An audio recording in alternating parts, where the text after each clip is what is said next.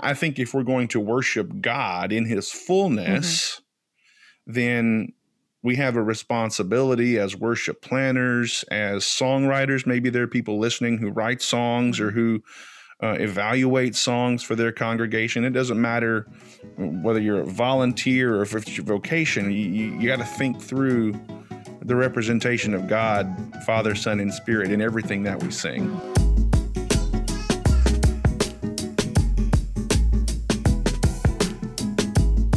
Welcome back to another episode of Hymnpartial, the podcast where we talk all things church music. I'm Cara Devereaux. And I'm Monet Funke. And today's episode will feature a very special guest, hymn expert and doctoral student, Mr. DJ Bulls. We will talk about the Trinity, the importance of singing to the triune God, and get some really helpful insights into why some traditions shy away from addressing God this way in praise. But before we dig into this very interview, we want to thank you all for bearing with us while we were on hiatus. There were some exciting developments in the Funke House that required their full attention. However, for those of you who have signed up for our the hiatus has not been as long, as you've received some fun replay emails, including bonus content that we didn't send the first time round. So, another reason to make sure you head over to hymnpartial.com and sign up for our free once a week totally awesome and definitely not spam newsletter. Otherwise, you're just not going to know what's going on. We will always notify you there to let you know what's happening. And if you're watching us on YouTube, make sure you hit subscribe and make sure you click the little bell in the corner so that you are notified when we upload new episodes. So our next guest is joining us from the great state of Texas. DJ Bulls is a self-described hymnophile and has the credentials to back it up. He runs the fun Instagram account Hymstagram with 2 M's at the end and is one of the owners and publishers at Fearless for You Music. He's also the musical editor for Timeless Psalter Project, something we definitely want to get you back on here to talk about at a later date. He has served for almost 20 years in the Churches of Christ in Atlanta, Dallas-Fort Worth, and is now preaching at a church in Gilmer, Texas. DJ Bulls has degrees in Bible and church music and is finishing his PhD with his dissertation on the subject of Trinity in the Hymnody of Churches of Christ. I think I got that right. He is the proud husband to Megan of nearly 15 years and father to Mackenzie. DJ Bulls, welcome to the show. Hey, great to be with you guys. Thanks for having me. Appreciate what you're doing. Thank you. Yeah. It's always a pleasure to have someone else on here talking, except for us. Someone who knows what they're talking about. Yeah, exactly. Yeah, we're so thrilled to have you. It was actually you that raised the idea when we published our episode on Glory be to God the Father, which actually sparked an interesting conversation around hymns proclaiming the Trinity. You said to us you'd love to be a resource. So we called your bluff and right. Here you are. So prove it. Yeah. Well, not quite, but so as a start, let's just define our terms. So I know this is a big, broad, mind-blowing subject, but when we speak of the Trinity, kind of what are we actually talking about? Well, like you said, it's really easy to get lost in the high grass and the tall weeds when we start talking about the Trinity. I mean, there are, terms and big hairy discussions that have been controversial about ontological Trinity, immanent Trinity. I don't really want to get into those weeds, but because those are whole other discussions. Yeah. But I think the essence is one God, 3 co-eternal persons, Father, Son, and Spirit, distinct persons, but one substance. Sometimes you hear the word Godhead used to talk about the Godhead 3 in 1. That's my definition. Yeah. I don't think for us as much thinking in terms of Trinitarian hymnody and Christian hymnody that getting into, is there a hierarchy between the members of the Trinity? I don't think that is necessarily the most important factor for this discussion. Matter of fact, I think that's secondary. Yeah. The more important thing being one God, three persons, three in one, co-eternal. Maybe even you use the word consubstantial, one substance, one essence, three distinct persons. Yeah. That's it for me as far as defining that. Yeah, I think that's very important to define that, because at the start, we might get some controversy in the comments. It's like, well, what are you talking about when you talk about the Trinity? One God, three persons. I think that's as simple as we can say it. And I think Scripture backs that up. That's what we believe.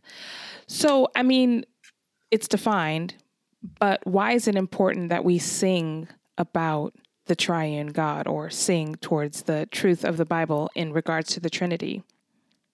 Well, and that sort of opens its own can of worms, because guess what? The word Trinity is not in Scripture. And so, coming from my tradition, which is Churches of Christ, sometimes it's called the Restoration Movement, American Restoration Movement, Alexander Campbell, Thomas Campbell, Barton W. Stone, Churches of Christ, often known as, that weird group that doesn't use any instruments in their worship. They sing a cappella.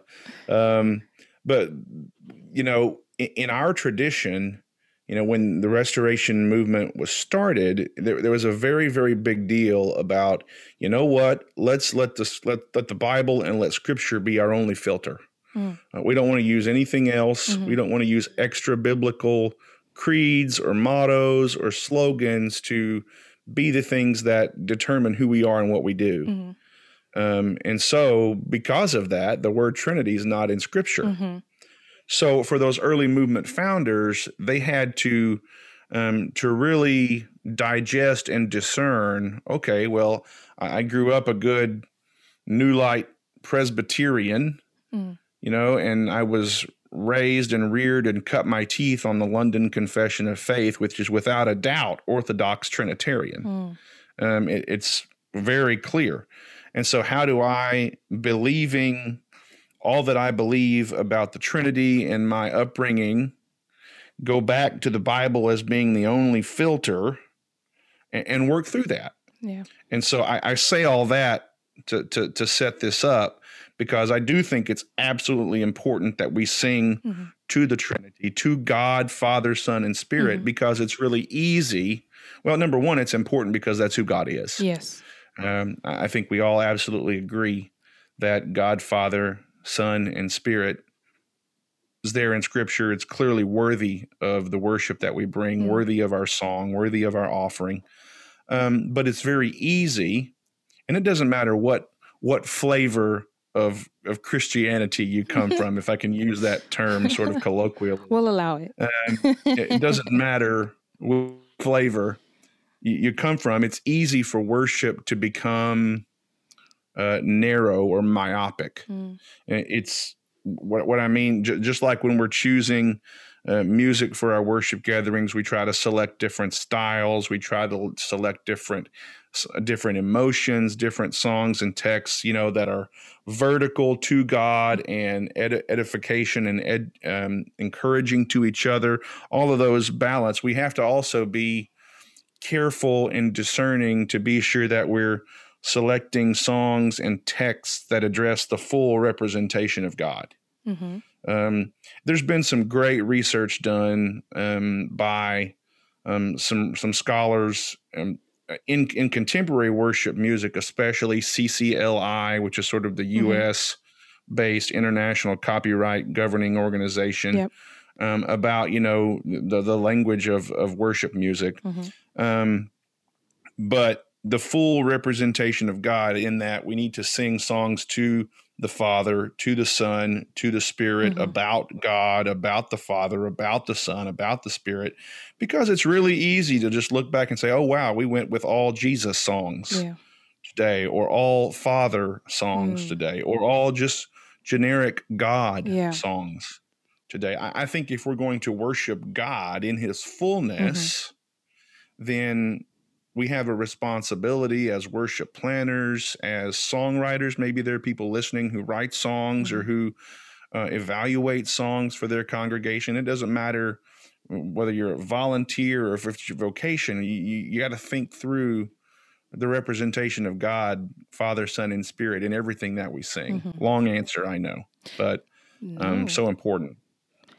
Absolutely. I think we've mentioned it a few times in regards to how some of our traditional hymns, hymns that are 400 or 500 years old, will get picked up by the Mormon Church and sung by the Mormon Tabernacle Choir, and that's troubling because we consider them good, hearty hymns that are speaking of the faith that we hold, that is seen in Scripture.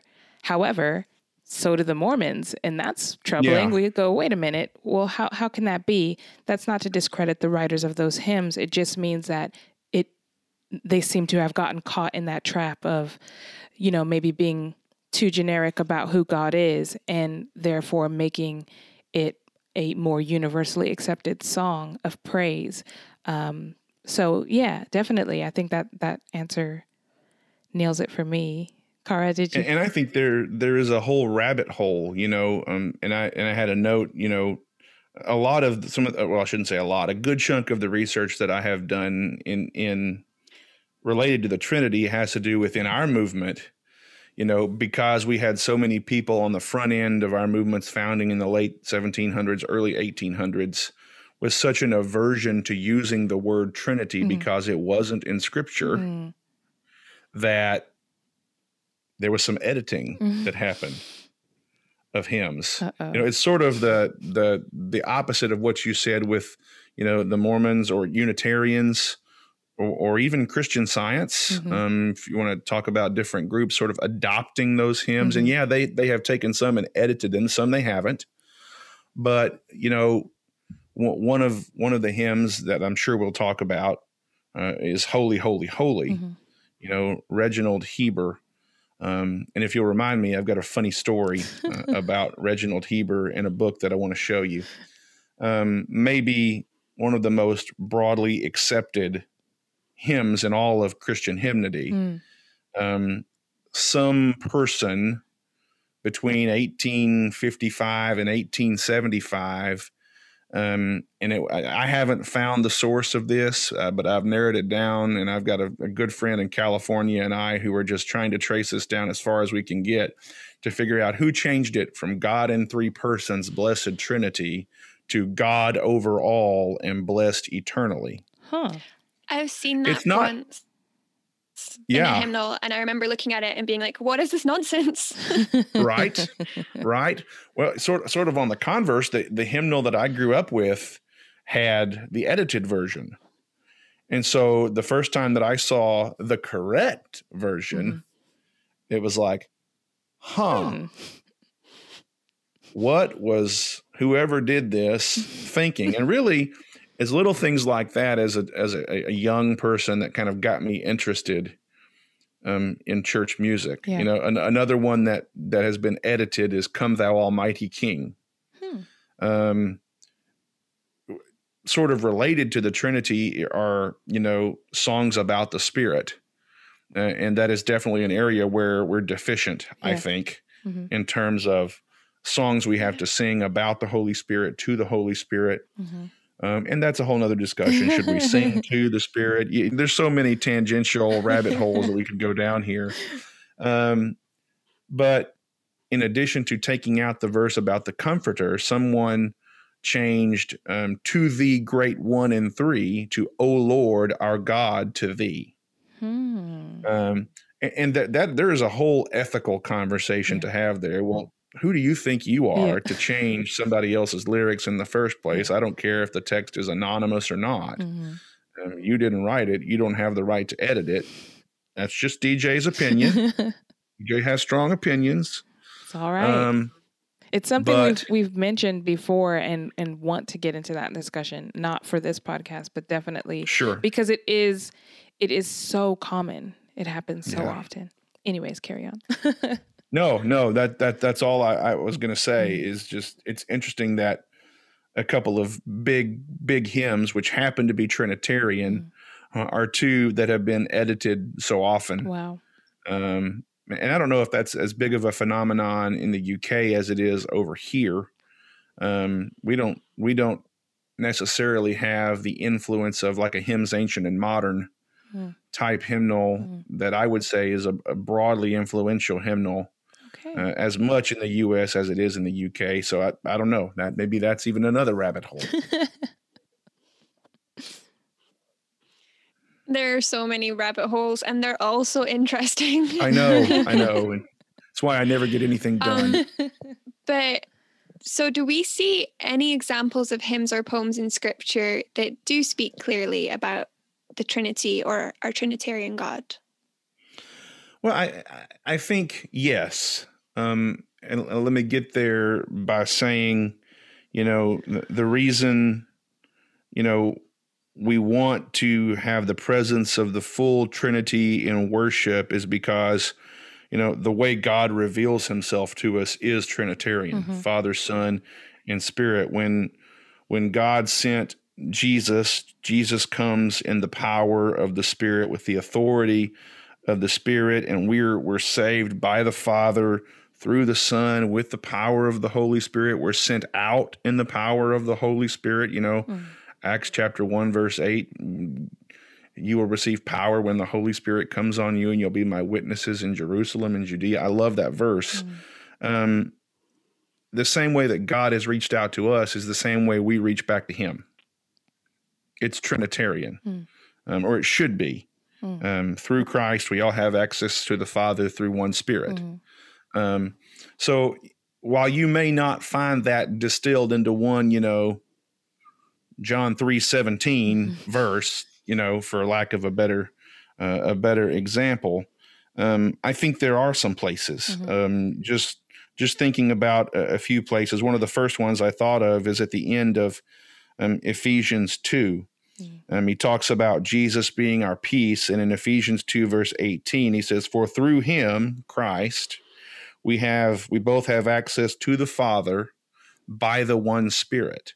And so while that may not be a Trinitarian hymn, it certainly has overtones of that language, certainly Trinitarian language.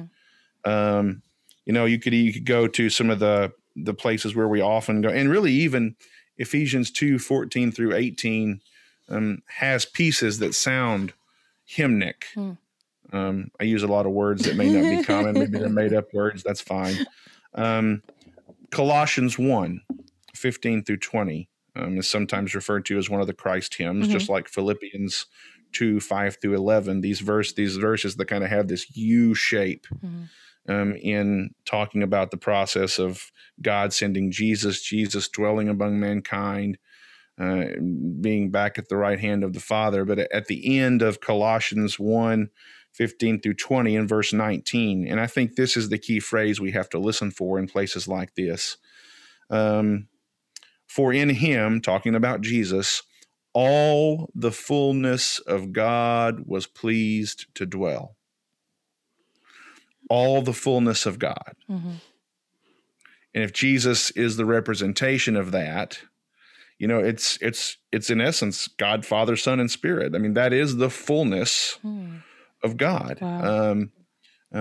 This may be a little different approach to that question that you asked me, Cara, but I find it in so many of these texts. Hebrews is one of my favorite books. I preached it the very first time I started preaching here in Gilmer. I preached Hebrews for like 6 months, and I felt like I could have gone for another year. My previous pastor spent 2 years in Hebrews, and it was like my favorite sermon series ever. God bless him. God bless him.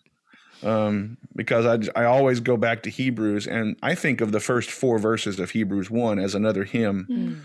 In these last days, God has spoken to us, to our ancestors in many and various ways, but in these last days, he has spoken to us through his Son, through whom he appointed heir of all things, through whom he also created the worlds. And guess what phrase follows that in verse 3? He is the reflection of God's glory and the exact imprint of God's very being. So you can't separate, at least in these Christ hymns or hymnic passages in the New Testament, the way that they continually refer back to God and to Christ and the full representation of God's being. Sorry, my reminders are dinging on my computer. I apologize. It's all so I think that is important to sort of set a scriptural basis for this. And you could also go to, the hymns of Revelation, holy, holy, holy. Well, three holies. That sounds awfully Trinitarian, worthy is the Lamb. I mean, there's tons of places you could go to, and Old Testament places. I don't mean to sound, like a New Testament only guy, because the holy, holy, holy passages in like Isaiah 6, the three holies, I mean, there's all sorts of evidence to me that sounds Trinitarian, whether you want to define it that way or not. So that's the way I would answer that question. I think what you're saying is really,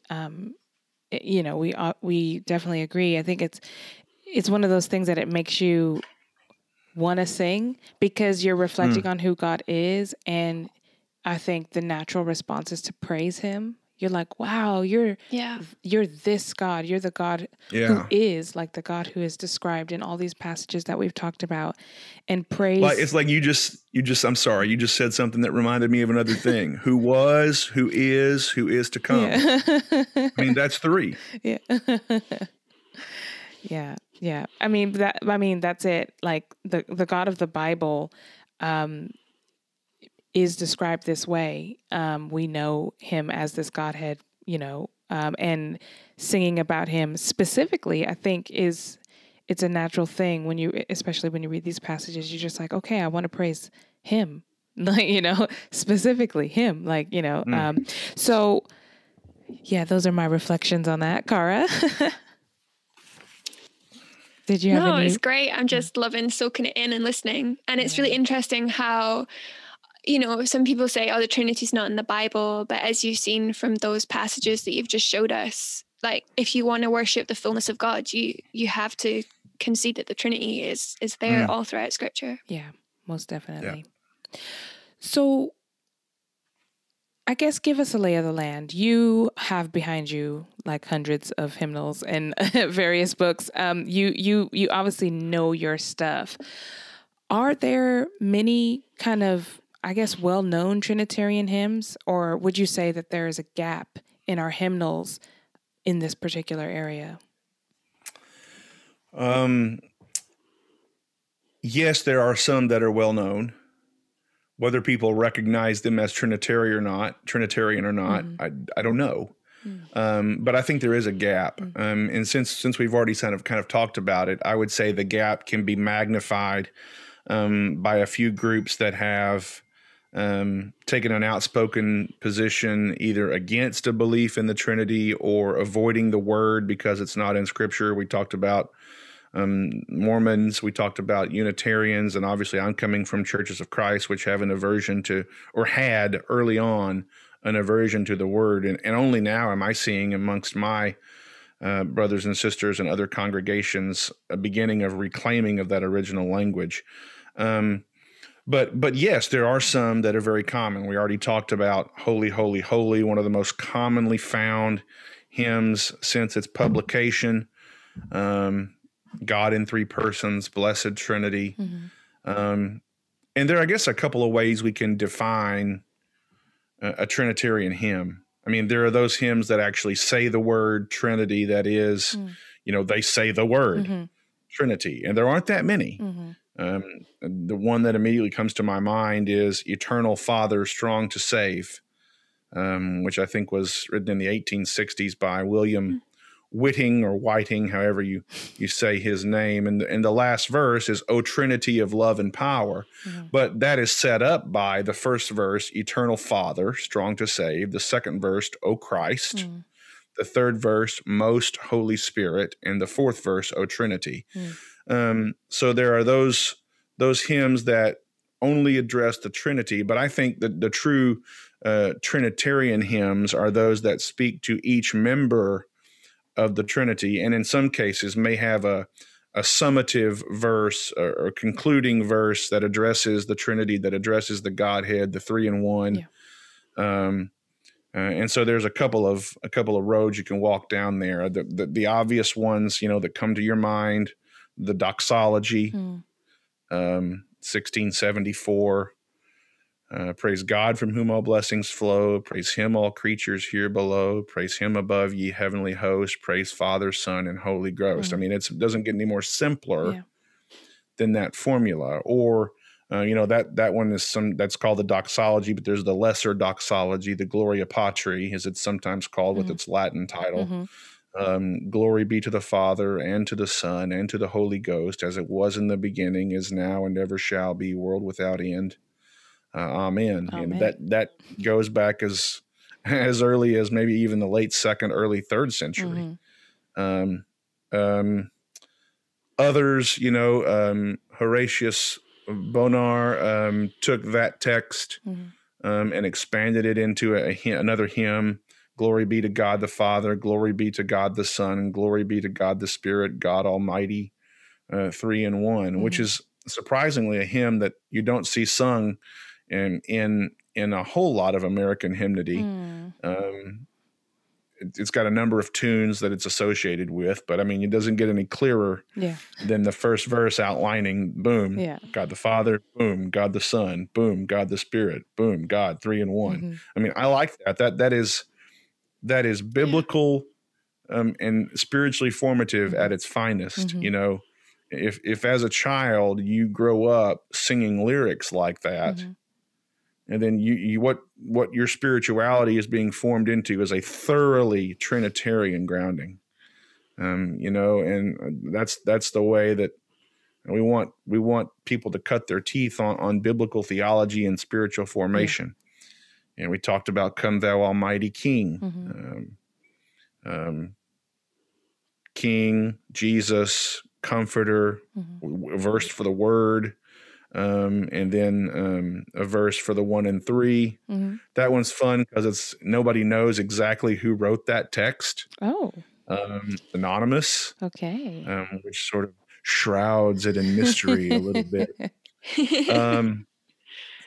And there are others we could talk about because I know that it's probably a logical follow-up question to say, well, what are some songs that we could sing that are Trinitarian? So I'm sort of combining that question with the question of what are the Trinitarian hymns that are out there and kind of thinking chronologically. Holy God, we praise thy name, or Holy God, we praise your name, is another one that talks about all three, plus the 3 in 1. Crown him with many crowns. Yes. Matthew Bridges, 1851. Yeah. Crown him, then it talks about Jesus, and it talks about the Lord of love, the Lord of peace, the Lord of heaven. And in the 5th verse, depending on, I guess, what version of this hymn you've sung, you may have sung it, crown him the Lord of heaven, one with the Father known, and the blessed Spirit through him given from yonder triune throne. Triune throne are actually Bridges' original words. And that was my hunch because I had never sung it either. And so I wanted to dangle it out there and see, did you sing Glorious Throne? I'm going to be singing it now. Triune Throne, right? Go and demand. You should sing the original words. Triune Throne. And I don't know that I've seen but maybe one hymnal that has that original lyric in it. I mean, again, all these things make you kind of wonder, okay, who changed it? Who done it? Yeah. And why and when? I think that's kind of like my curiosity. I think we could set, kind of cults of Christianity aside. I think in Orthodox Christianity, the question is, well, why is there this gap in our hymnals in terms of speaking to God the Father, the Son, the Holy Spirit in our hymnals? And I don't know. I have a lot of guesses. I feel like my guesses are, we tend to be quite Jesus-centered, rightly so. There's nothing wrong with that. And we want to sing to the man who dwelt among us, that part of the Godhead, like we're really into him. And then maybe God the Father has some emphasis as well in our traditions because we're like, well, he's the one who did the sending and he's he's sitting on the throne. It's Jesus at his right hand, so he's the man. Right. We won't get into the hierarchy stuff. But Right. I feel like speaking to God, like as he is presented in Scripture, Father, Son, Holy Spirit, we don't really have that maybe as explicit. I guess we don't have to be explicit in every hymn, but it just seems like there is like a small collection of songs where we're worshiping him for who he is, Father, Son, Holy Spirit. So I think that's where my curiosity lies. I don't know, Cara, if that's what you were thinking as well. Yes. Actually, when you were saying about not knowing many hymns about the Holy Spirit, I was thinking of that Cooper hymn, The Spirit breathes upon the word and brings the truth to sight. It's a great hymn. Ooh. But I wondered if maybe William Cooper gems that we don't sing enough of. Oh, I love Cooper so much. Yeah. Anyway, I think like we have songs that address individual members, but a lot of songs will maybe have one verse where they kind of mention the Trinity, but it's not really the subject of the hymn. Mm-hmm. Yeah, and I think that's probably okay too. I think can another religion pick this up and sing it? And if they can, then I feel like, let's be more specific. That's a great question to ask and a great filter to use. And honestly, I'd never really thought about that. Yeah. That's a great question. The other thing that it raises is when we sing hymns, it sort of becomes, an off the cuff joke of, well, we'll just sing the first, second, and last stanzas. Well, when you do that on these hymns that tell a story, you're leaving out chapters. I mean, if you were an English teacher trying to teach your kids, I want you to read A Tale of Two Cities, but I only want you to read the first, second, and last chapters of the book. I mean, number one, I wish my English teacher in high school would have done that because I did not like reading those books. But I would have missed a large chunk of the story. Yeah. And so maybe part of our discernment is, when we sing these hymns that have more verses, maybe we shouldn't be so quick to cut stanzas because they do tell a fuller picture. Yeah. And that's something that's hard for worship planners. I mean, I've been there. You have an economy of time that you have to use and cram as much into as you can. So you got to be selective and you got to cut here and cut there. But at some point, maybe the conversation in your mind you have with yourself is, some things are more worth keeping in than other things. Yeah. I mean, we definitely at our church, we sing all the verses. Well, all the verses that we know of. And that could be intense because there's, I'm thinking of a particular song that was arranged by the guys at Indelible Grace. And it's like I don't even think their recorded version has all the verses, but at our church, we sing all 8 verses. And I think, and Kevin Twitt is a good friend of mine. So I'm going to shout out to Kevin, who will probably hear this at some point. But I'm so grateful for Kevin and the folks at Indelible Grace because they have reignited a passion for not only some older hymns, but some hymns that are brand new because they've been, unearthed from places and sources that needed to be unearthing. I especially think of writers like Anne Steele, who, if it weren't for people like Kevin Twitt, I wouldn't know, about her. She went under the name Theodosius, because there was. Well, I don't even know all the stories, so I'm not even going to speculate, but I'm guessing it had something to do with the fact that she was a woman, and she didn't want to cause issue there. Maybe, I don't know. Kevin could answer that better than I can, but yes, Indelible Grace, such an important part of that. But I think we're experiencing the beginnings or the middle of a hymn resurgence. I think Indelible Grace is a huge part of that. I saw that You posted an episode about His Mercy is More. Yeah. Matt Merker, Matt Papa, Matt Boswell, the three Matts, the trinity of Matts. But you add, Sovereign Grace and Jordan Coughlin into there, Keith and Kristen Getty. I mean, hello. Yeah. I mean, there is a rich new hymnody experiencing right now that I think 100 years from now, hymns like In Christ Alone are going to be the amazing grace of the next generation. Very, very possible. And that's our hope, honestly, because I think, we're all relatively young, so we have a different experience on different parts of the globe of like our church experience. I know in America, it's very different from the UK. In the UK, you talk about Scotland versus England. There's a whole, culturally, there's so much variance there. But I do think the things that we share is that like the 90s and the aughts were kind of a time where Christian music, it was almost like a label that you put on a song that was like okay to sing at church, but not necessarily biblical. And that's not throwing shade to songs that were written during that time. There's lots of great songs that were written during that time, but I do think kind of the popular movement moved away from kind of like rich scripturally based songs. And you're just seeing, I think, the true church kind of lose their taste for that. I think that's what you're saying. You're like, oh, I remember that song. We used to sing that. Why do we used to sing that? So.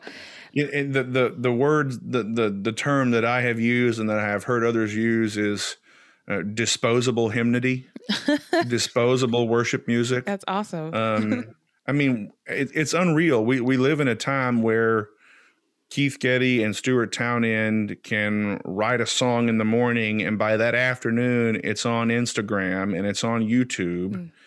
And that goes for anybody. Yeah. I just throw those names out because I have such an affinity for them. Just a few months ago, I discovered a version of "The Lord's My Shepherd" that Stuart Townend wrote in like 1990. Oh. And I mean, and it's a scripture song. I mean, there's nothing trite about singing scripture. And anything that forces us to sing scripture, I think, is a gift, especially if it's a quality setting. Yeah. This beautiful echo hymn where the ladies sing this echo on top of the men singing this chorus piece. I mean, it's really beautiful. Google it. Google Stuart Townend, "The Lord's My Shepherd," Psalm 23, and find it. And you can go to fearlessforyou.com and find an arrangement of that. Shameless plug, right? We sang that in church the other week. All right. That's so fantastic. We're still singing it, but it's been a while actually. I haven't seen that one for some time. I had never heard it, and I don't remember how I came across it. It must have been totally by mistake. But whenever I came across it, I stopped what I was doing and I immediately went and arranged it. And when I say I arranged it, because we are an a cappella tradition in Churches of Christ, we sing things in 4-part harmony. Not because Jesus gave some dictum somewhere that said, "Thou shalt sing in soprano, alto, tenor, and bass." Anybody that tells you that, I think, is preaching a little bit of hogwash at you. But I think there's something truly beautiful and authentic about the expression of the human voice. That's why I love it and I choose to do it. Not because it's right, not because it's better than the way anybody else does it, because I think it's an authentic expression. And there are lots of authentic expressions. Okay, I'm off my soapbox. I'm stepping off my soapbox now. But I stopped right then to make sure that I wrote that song down because it was worth singing. Because it sang scripture. Wow. And so thankful for the resurgence in loving hymns. And you're right. There is something about a hymn that fits on 1 or 2 pages, that tells a story, that's memorable, that gets in your ear, that transcends barriers of language, barriers of geography. It's one of the reasons why I think Taizé worship is so popular right now. This little community in the north of France that sings very simple styles of music, very appealing to people under the age of 30, because it's simple, it's scriptural, and you might sing a song in 6 different languages. Wow! Just by repeating it over and over again, and the more and more you sing it, it seeps into your soul. I mean, I know that's not really related to what we were talking about, but something worthy of exploration. Let me give 2 more hymns and then I will shut my mouth. Because it is so easy to sort of throw the beginnings of contemporary Christian music, contemporary worship music under the bus. I want to point out, one really important song from 1976 by a lady named Donna Adkins, Glorify Thy Name. Father, we love you, we worship and adore you, glorify thy name in all the earth. Second verse only changes one word. Jesus, we love you, we worship and adore you. Third verse, Spirit. As simple as that song is, you have sung Father, you have sung Jesus, you have sung Spirit. There is power in that. Yeah. It's simple. Yes, it is. It's repetitive. Yes, it is.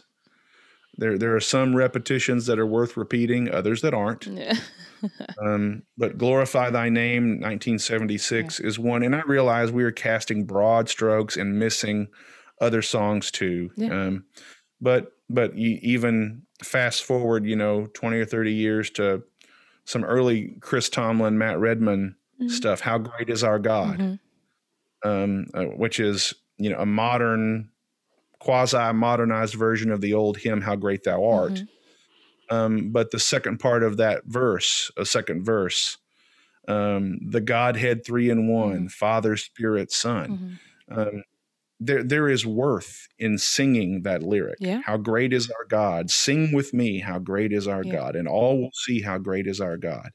I think there's power in that. Absolutely. And there are some modern, postmodern, contemporary Christian, contemporary worship, whatever you want to call them, writers who have included things about the Trinity amidst a sea of songs that are, narrowly focused, that are worth keeping. I think the song 10,000 Reasons is going to be one of those songs that's going to be powerful and stick around 100 years from now. Psalm 103, Psalm 107, especially the chorus, whether the verses stick around or not is to be seen. But the pieces that sing scripture or sing thoroughly biblically scriptural ideas, they're going to stick. Someone will rewrite the verses. Yeah, maybe so. Maybe so. That's excellent. Honestly, we definitely will have to have you back on to touch on some of these subjects because, it's part of us just wanting to have someone who is more pastoral talk about these things rather than us. That's more our hope and our goal. But honestly, we've touched on them a lot in our episodes, and we really want to dig into it. And you obviously have such a wealth of knowledge, so we're really, really grateful that you gave us your time today. Well, but I'm happy to do it. Oh, but we do have one more question for you, and this is going to be really hard. I know it's going to be very difficult for you. Oh boy! What is your favorite all-time hymn? Oh goodness. Well, it depends on the day, depends on the time of day, depends on the season, depends on what clothes I'm wearing, depends on what I sang the day before, Yeah. Honestly, I love Come Thou Almighty King is one of my favorites. Maybe because I've tried really, really hard everywhere I've been to make sure we sing those original lyrics. And so it has just wormed its way into my heart. That's great. And so I love that, but I can't just give you one. I would have to say, Come Thou Fount of Every Blessing. Nice. I sang that yesterday. Prone to wander, Lord, I feel it. Prone to leave the God I love. Oh, yes. That is a lyric. Plug. We have a whole episode on that. So if you haven't heard it, you should definitely check it out.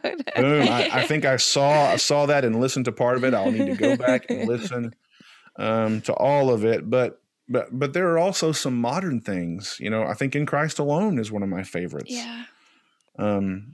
For obvious reasons. I mean, it's a powerful song that, one of the first times I heard that song, I thought, wow, this tells the whole story, in 4 verses. It's like realizing, oh, wow, Man of Sorrows, what a name, tells the entire story of Jesus in 5 verses that are only 2 lines each. It takes up about that much space in the hymnal and tells the whole story. But I love the stuff that the three Matts are writing: Boswell, Papa, Merker.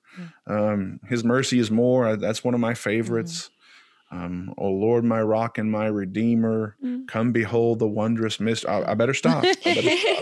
You asked what my one was, and I gave you like 27. It's an impossible question for a hymnophile as like yourself. So we're sorry that we gave you such a hard question there at the end. But we're those not are really all... sorry, but no. And I guess I'd have to add praise to the Lord the Almighty. Also a good one. To that one. I think we have episodes on almost all of those songs you mentioned. That's one I've actually written a chorus to go to the end of that song, because not many people in our little Church of Christ world know that hymn, because being 4-part singers, the organ is what drove the writing of the bass and tenor parts and the alto parts for that song. And there's a lot of foot movement for the organ player on that song. And so the bass part wanders all over the place. So I tried to simplify it a little bit, and I kept hearing this chorus at the end of it. But great lyrics, great time-honored hymn. Do you play the organ? No. But whoever wrote Praise to the Lord the Almighty, and of course now I'm not going to be able to remember who it was, They did, definitely. Wow. Because the bass part screams of an organ line. Wow. Not that that's a bad thing. It's just hard to sing vocally. Yeah. Well, we kind of... And all the songs we've talked about really today are singable, instantly accessible, and many of them public domain. So you could go to your church tomorrow and sing them. Yeah. Excellent. So I think that's helpful. Very helpful. Very helpful. Well, we love all those songs. Some of them I don't know, and I'll definitely look up after this. But yeah, we might be extra thirsty and put our links to the episodes we talked about in the description, so folks can check it out. But if you're listening, make sure you follow DJ at Hymstagram with 2 M's. And or check out his work at fearlessforyou.com. DJ, thank you so much for being on the show. My pleasure. Thanks for having me. Great to be with you. Keep up the good work. It's been great. Thank you so much.